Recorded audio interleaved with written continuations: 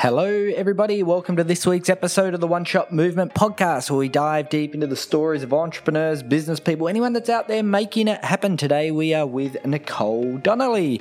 I recently met Nicole on social media platform Clubhouse. She's an amazing entrepreneur, but also a former professional athlete in the snowboarding arena. She's got an incredible story where she lived in her car for a number of years before building a multi-million-dollar company as well. So sit back and enjoy this week's episode with Nicole Donnelly.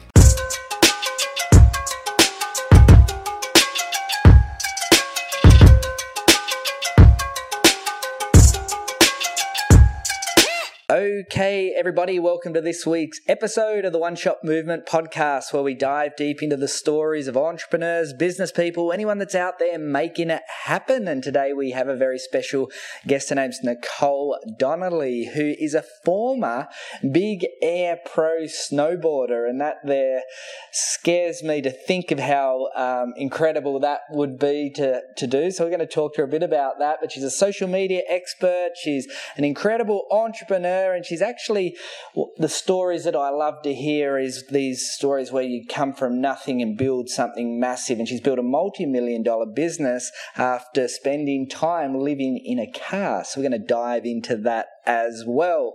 So welcome to the show, Nicole. Thank you. Thanks for having me, Craig. Great. Yeah. I want to start by asking you to share your story. You can take a few minutes and just dive into that, because there's a little bit to unpackage there from my introduction. I don't do it justice, but to be a pro athlete in that snowboarding space, as well as the challenges that you must have faced as well along your journey to success, to building an incredible business. So if you can unpackage your story, that would be great. I will. I'll give you the short version, and you can ask me any questions to fill in the blanks. I was born in Southern California in the desert, in the Mojave Desert, and we lived on a dirt road in the middle of nowhere in a mobile home. And my mom was a mail carrier, and my dad worked at a community college. And we grew up literally playing in the dirt.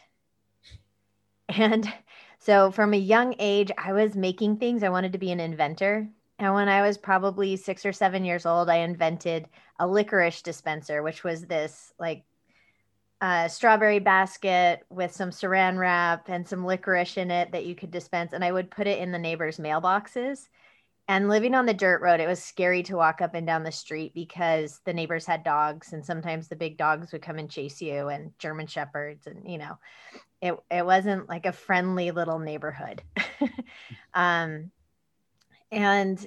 I wanted to be an inventor, and I was always making things. And fast forward, we moved to Utah. My dad got a job there, and we lived in a neighborhood with kids and other people. And the idea of this like upward mobility was, subconsciously planted, because I could see other people being successful. But then at the time, my mom went back to school, and my dad eventually did too. And so, we didn't have a lot in our household.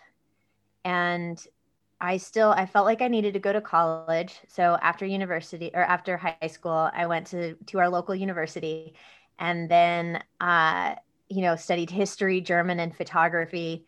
I took a snowboarding class. And every Sunday I'd go up to the hill and go snowboarding. And I had done gymnastics as a kid, and I just loved snowboarding. And as soon as I had that first season with lessons, I started flipping off of rocks, like when you jump off of rocks and I'd do a flip, or anything that looked like I would flip off of it. And so then when I finished university, I decided that I wanted to snowboard full time. So I moved up to Park City. I had a job for about a month, and as a live-in nanny, then they decided they didn't want a nanny, and they tried to do it themselves. And so I didn't have a job, and I was living in an expensive town. So I started living in my Honda Civic. It was a 2-door coupe, and, sofa surfing too. And I rode 142 days that season. And I started going to competitions my first year. I did big air, border cross, half pipe, slope style. I even did like Red Bull big air like insane stuff. And I won, like, it wasn't a lot of money back in the day. So I won snowboards and skateboards and things that didn't pay the bills, And so then I was looking for sponsors in the next season. So I went to Mount Hood during the summertime and rode there. And I got some sponsors. I got Oakley and Ride Snowboards and Cliff Bar, and then was competing some more. And I moved to Washington State because I tried to move to Whistler. Whistler, BC is like mecca for snowboarders, and all the best border cross racers came from there that were in North America. And living in my car with no real skills, I just couldn't get a job there. So moved to Mount Baker and ended up living in my car that season again. But I upgraded. I got a VW van and put a mattress in the back, took the seats out, and that was my home. And, with a comfy mattress, it was such an upgrade. It was so nice. And, I spent another couple summers snowboarding too. And I had my eye on the X Games, which for us there was no snowboarding in the Olympics at the time. So that was like the be all end all. And the year that I wanted to go to the X Games the first time, they did not have qualifying events because there wasn't enough snow. And so this was before cell phones and easy to get video. And I made a video and sent it to the organizer, and I got in. Mm. And so there's a theme of persistence everywhere in my life. Like no matter what happens, there's not enough snow to have a competition to qualify for a big competition. So I'm still going to qualify, And I used my mom's airline miles, and I ended up getting there by a plane, a friend driving me, and a train to get to Vermont. And I broke my leg on the third jump out of 3.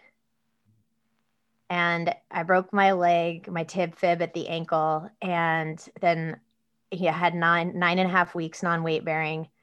I sat there and read a lot of books. I ordered books off of eBay, just piles of them. Natural medicine, astrology, like all the things. And then the next season, so I rode a little bit in the summer, and the next season when I went to ride, I just stopped and there was fresh snow, and I decided I wanted to ride fresh snow and not compete anymore. So I started teaching, and then I got to be the most requested instructor at our ski school. I taught pipe and park camps and had so much fun. And I love that. And then one off season, I met my daughter's dad. I got pregnant and, was off the hill. I mean, I rode till I was about 6 months pregnant. Wow.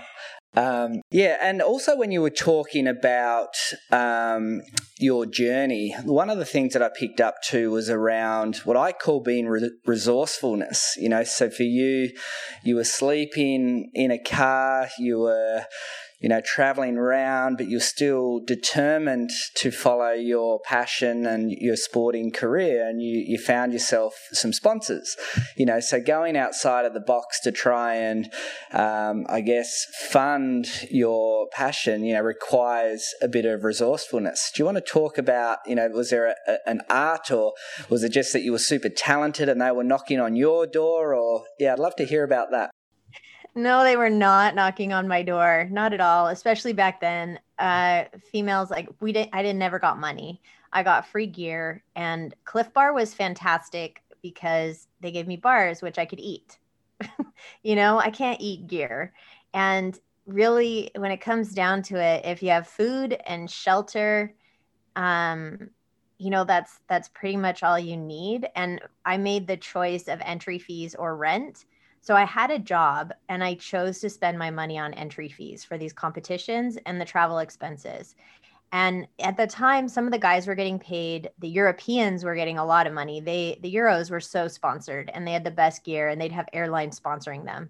But in the States, we weren't there yet. I don't even think we are there with winter sports the way that even Canada is. It's not as important, it seems. But yeah, the most money I ever got was for my place at the X Games. I was like $214. Right. Yeah, so the resourcefulness and getting the sponsors was sending video, being persistent, finding out who were the right people to do it, and just asking and asking and asking.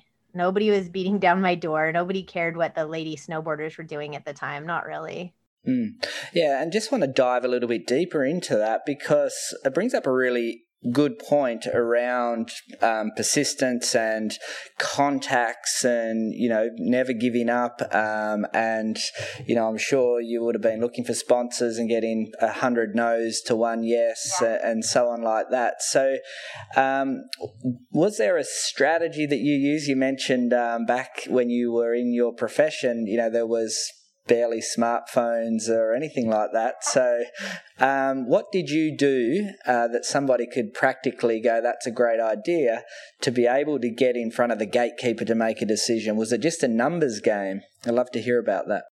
Yeah, I mean, show up. Show up. Just show up. In business too, I will do things.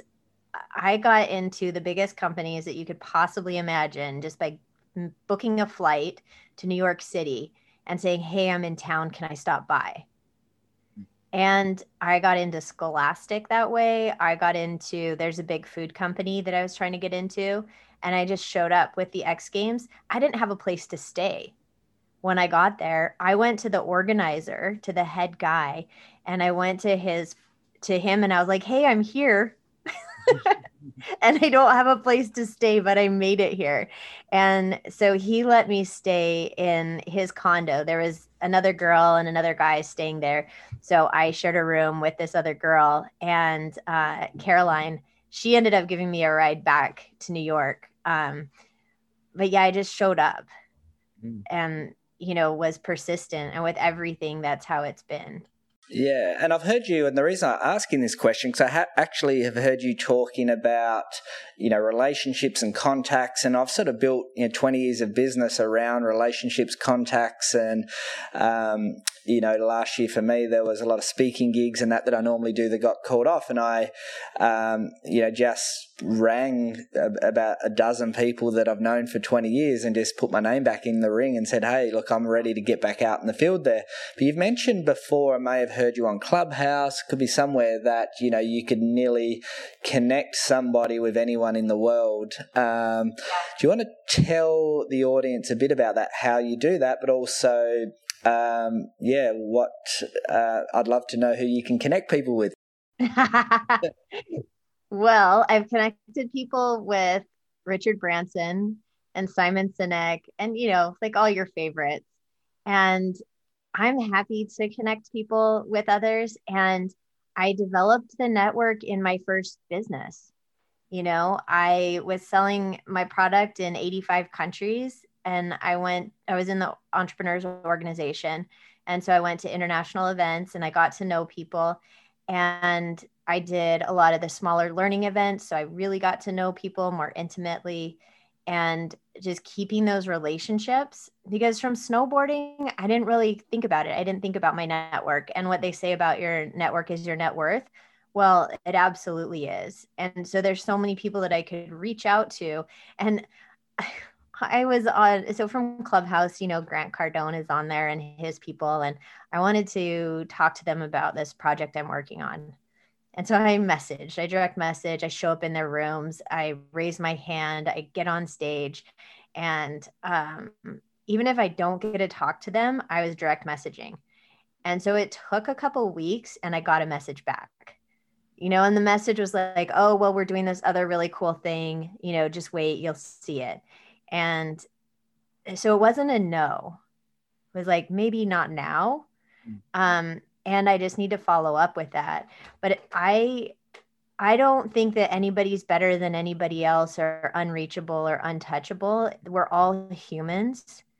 And so I'm okay to reach out to people. Every once in a while, I have to check myself because I'll get afraid to talk to somebody, which is weird, but I'll just reach out anyways. I send them a message if I'm afraid to make a phone call. But if I get a phone number, I can make a phone call. And I go to LinkedIn and I also will see who I know that they know. And I'm so connected to so many people where I'm just one or two people away. And if I really want to reach somebody, then I'll reach out to my network and say, oh, I see you're connected to this person. I want to meet them. How well do you know them? And then, just making friends with people. So there was a speaker that I really, really love, and I offered to give her a ride to the airport after the event. And she said she already had a ride, but she would take me to lunch. And so I got to have lunch with her, and she is connected to an amazing network. But it's just like those opportunities, like I was going to give her a ride. And I've done that with other speakers too, because, they probably have a car taking them to the airport or something, but, sometimes they'll take a ride. Yeah, now that's powerful. And I built my podcast last year prior to Clubhouse, where I'd interviewed, everyone that that's a big person that runs big rooms. Like Rob Moore was a guest on my show last year. Gerard Adams was a guest on my show last year. Daniel Priestley, Michael Lane, they were already guests on my show before Clubhouse. But exactly what you were saying, I sort of like networked, I shared my story, I shared my vision, what I was doing. I showed that, I wasn't a time waster. I,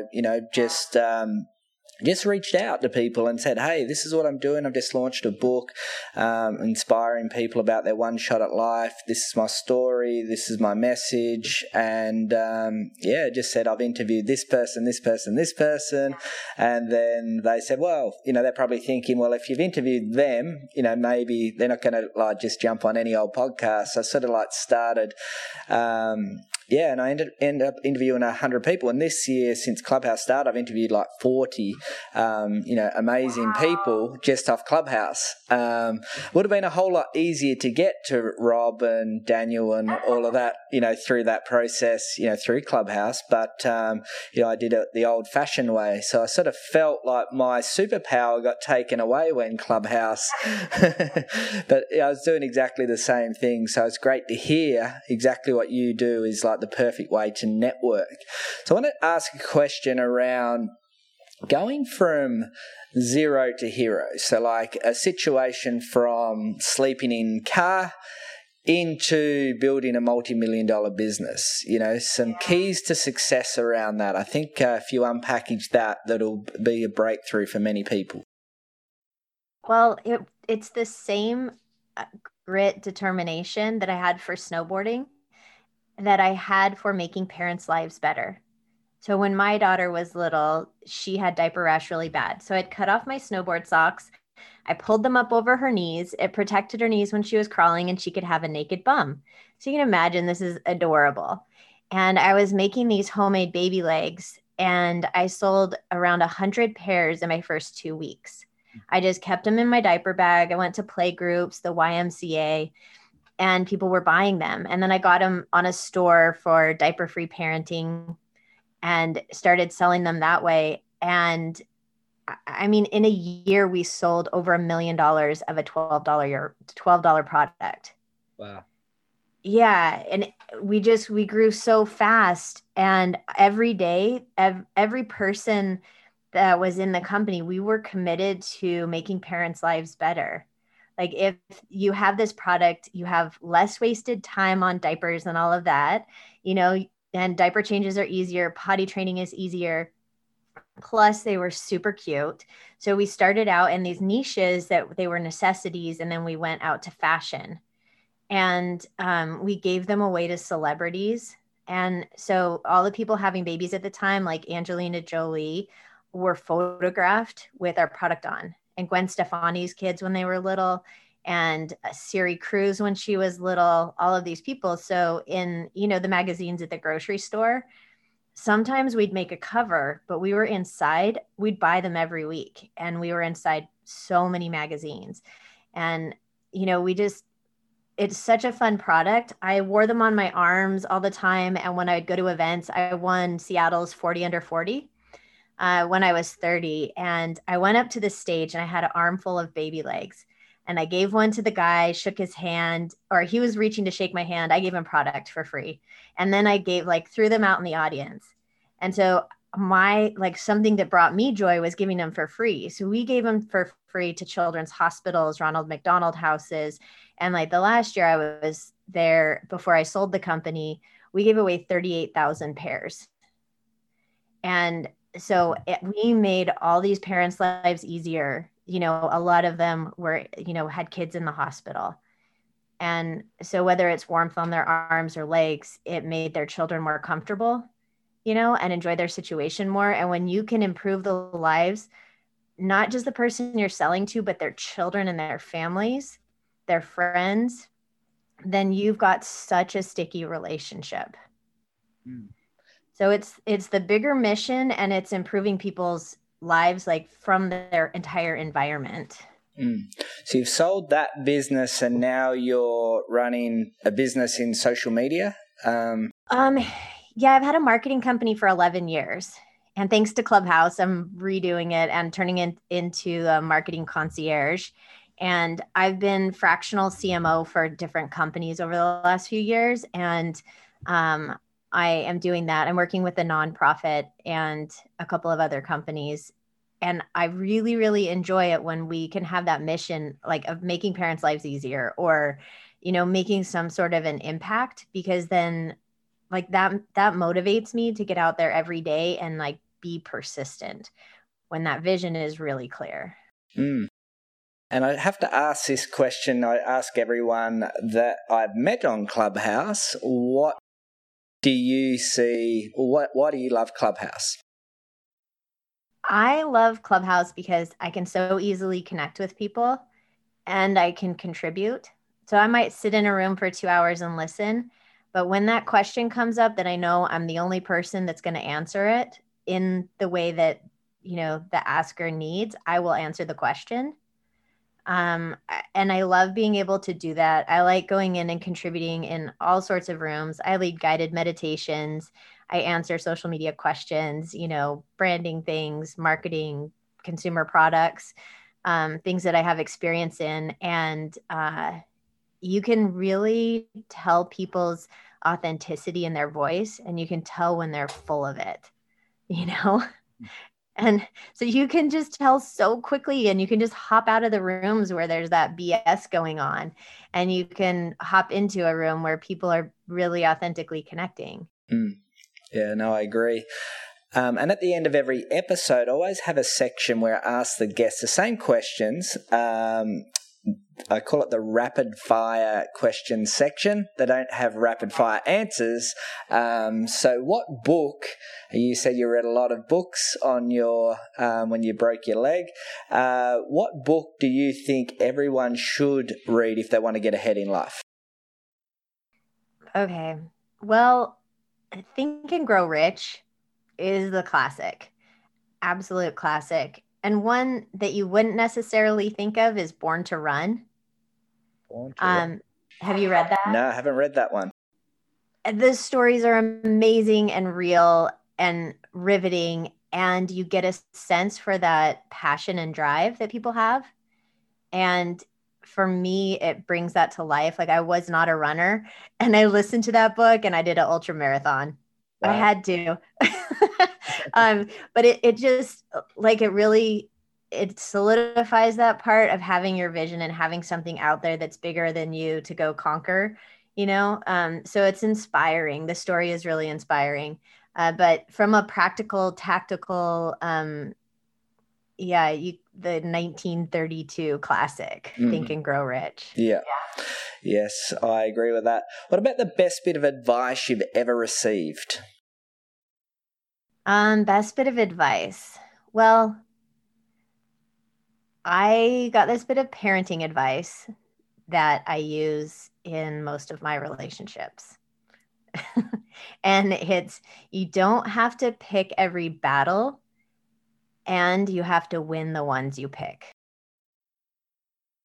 Out of the 140 odd guests I've had on here now, that's the first time I've heard that one. So sometimes there's a common theme and it's the same advice. Okay, on the flip side, what about the worst bit of advice, or just something that you absolutely 100% disagree with? Oh my gosh. I feel like there's way more of that. I don't know, get a job. That's probably the worst. Like, you should just get a job. When I've had some times where I'm struggling a bit, just get a job. It's easier that way. I'm like, no, that does not fit me. Yeah, no, that's a very good bit of advice. If you have big dreams, go out and chase them, and go and get a job is not going to connect you to your dreams, that's for sure.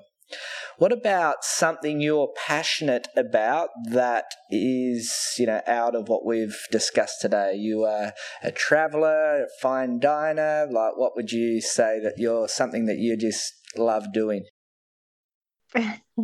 Okay, so where I spend my money when I'm celebrating like a new client or something, I will get cold pressed organic juice.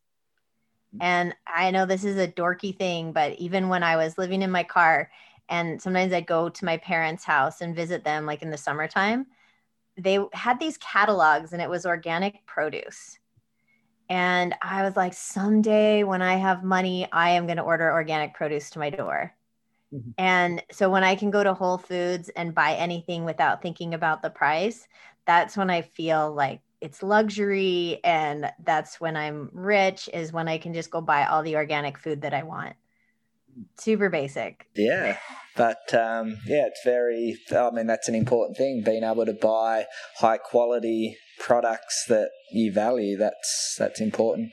What about this podcast is the One Shot Movement podcast, where it's helping inspire people to live life with passion and purpose, helping people to understand that they only have one shot at life. Go out there and give it your best shot. You've been a great guest for this. What would you say to inspire somebody to go out there and take the most of their one shot? All right. So I'm on a mission to create 1 billion happy campers. I've developed this emotional intelligence education. We've reached over 2 million people so far. And some people have a 1 million person mission. Some people want to impact their family. Whatever it is, it's that being connected with something bigger, even if it's somebody else's mission that you feel like you can contribute to, that's going to pull you towards your greatness and surround you with amazing people. It's like, I talk to my daughter about this all the time. Like, what pulls you to your greatness? Do the people you surround yourself do that? Is it something that you're interested in that's just pulling you? And find the thing that pulls you, because then on the days when you don't feel like doing it, you have something there. You've got the string that's like pulling you ahead into the future. And so, find that mission, join on to another mission that inspires you, whatever it is, like, that just pulls you into being a better person every day. Very well said. And where do people find you? Websites, Clubhouse, Instagram? You've got a chance to sell what you're selling. Yeah, I'm on Clubhouse. My handle is @ND for Nicole Donnelly. I am @Nicole Donnelly on Instagram.